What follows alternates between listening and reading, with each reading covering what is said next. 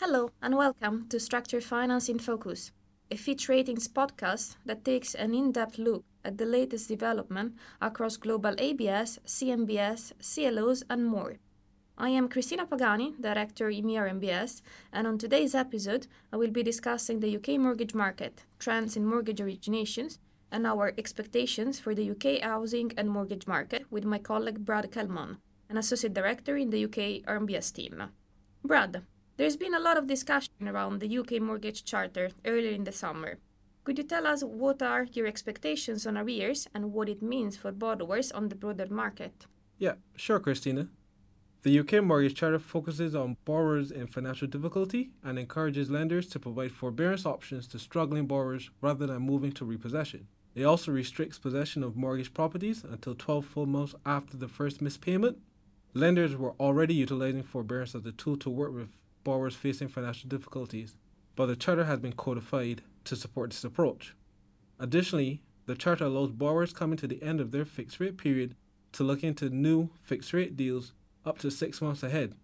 It also permits borrowers to request a better like-for-like fixed rate deal where it becomes available.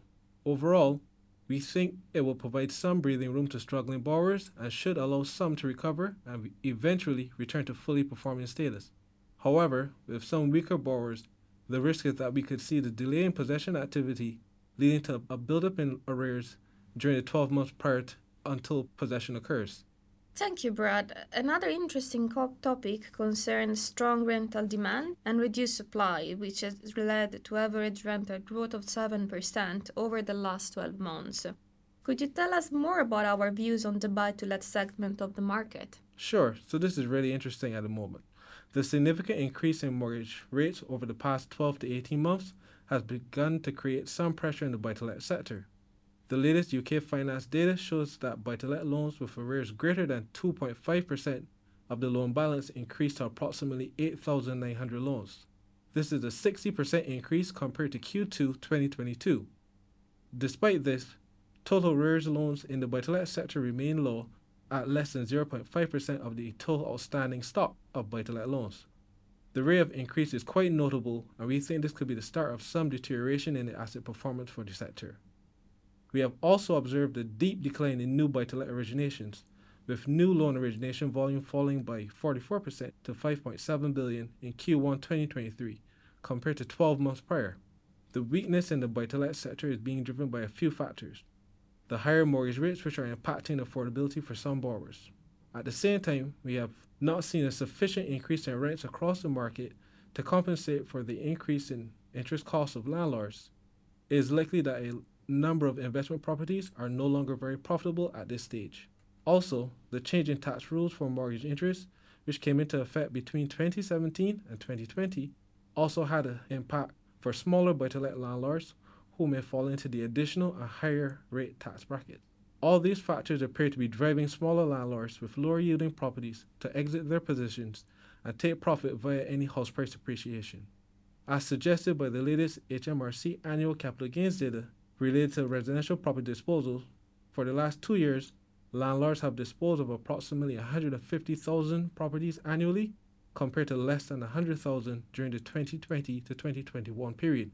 Also, rental platform Zoopla has reported that the proportion of rental properties listed for sale on this platform and then returning to the rental market is now at 30% compared to 50% prior to the pandemic.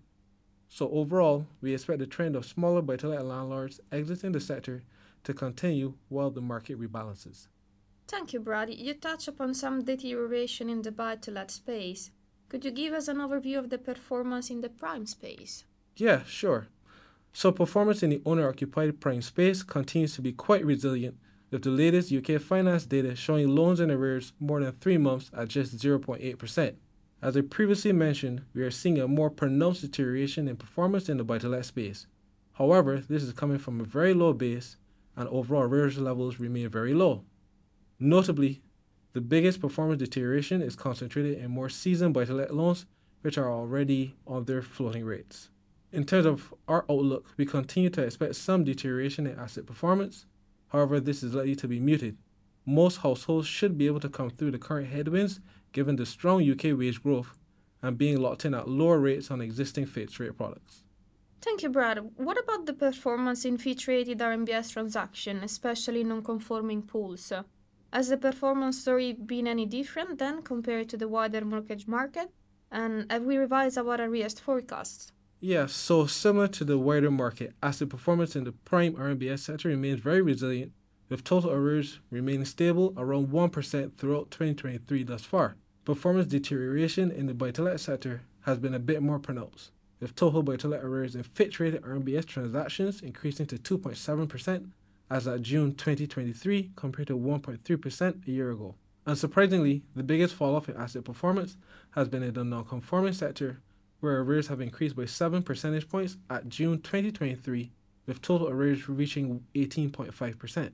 This deterioration in performance is not surprising given the weaker nature of non-conforming borrowers and the fact that these loans are floating rate. The floating rate nature of these loans to these borrowers means they have experienced the brunt of the rising interest rate environment for some time now. Finally, the pace of arrears accumulation in the non-conforming sector has prompted us to revise our forecast, and we now expect total arrears to peak in the range of 22.5% to 23% for 2023. Okay, Christina, so I have a couple questions for you. Could you tell us more on the latest trends in affordability? Would you signal any segment of the market that could be impacted other than the buy-to-let sector, which we touched on already? Sure, Brad. First of all, increased household core expenditure and mortgage payments have been factored in by lenders into their underwriting assessment, and this is clearly affecting principally the first-time buyer segment and reducing the origination volume in the highest loan-to-income and loan-to-value brackets. Therefore, scarcity of products is likely to constrain borrowers in the first-time buyer segment. However, you also anticipate the demand for specialist lending to increase, as this market can be appealing to individuals with complex income sources and affordability constraints. Interesting. So as concluding remarks, can you share our views on home prices for the remainder of 2023 into 2024? Well, amid affordability constraints, a trend towards longer mortgage term has emerged and could support prices, even though it's debatable how much further this could go without lending into retirement. The availability of home for sale will increase, in part because buy-to-let landlords are exiting the market, reducing the recent undersupply. If we look at house price series, which are maintained by both Nationwide and Halifax, which typically publish a month ahead of HM land registry data, both show flattening house prices in the second quarter 2023. The data from the land registry is following a similar pattern, and despite month-on-month volatility, this is already indicative of a cooling housing market. Fitch's expectations for 2023 were of a more material correction, from -5% to -7%, and price stability in 2024. Fitch continues to expect a nominal price decline in 2023 as the market adjusts to higher interest rates environment for longer, with consumer price inflation expected to remain above 2% target for the next 3 years, with prices stabilizing in 2024. This brings us to the end of the time we have for today. Thank you for joining us on this brief discussion on the UK mortgage market.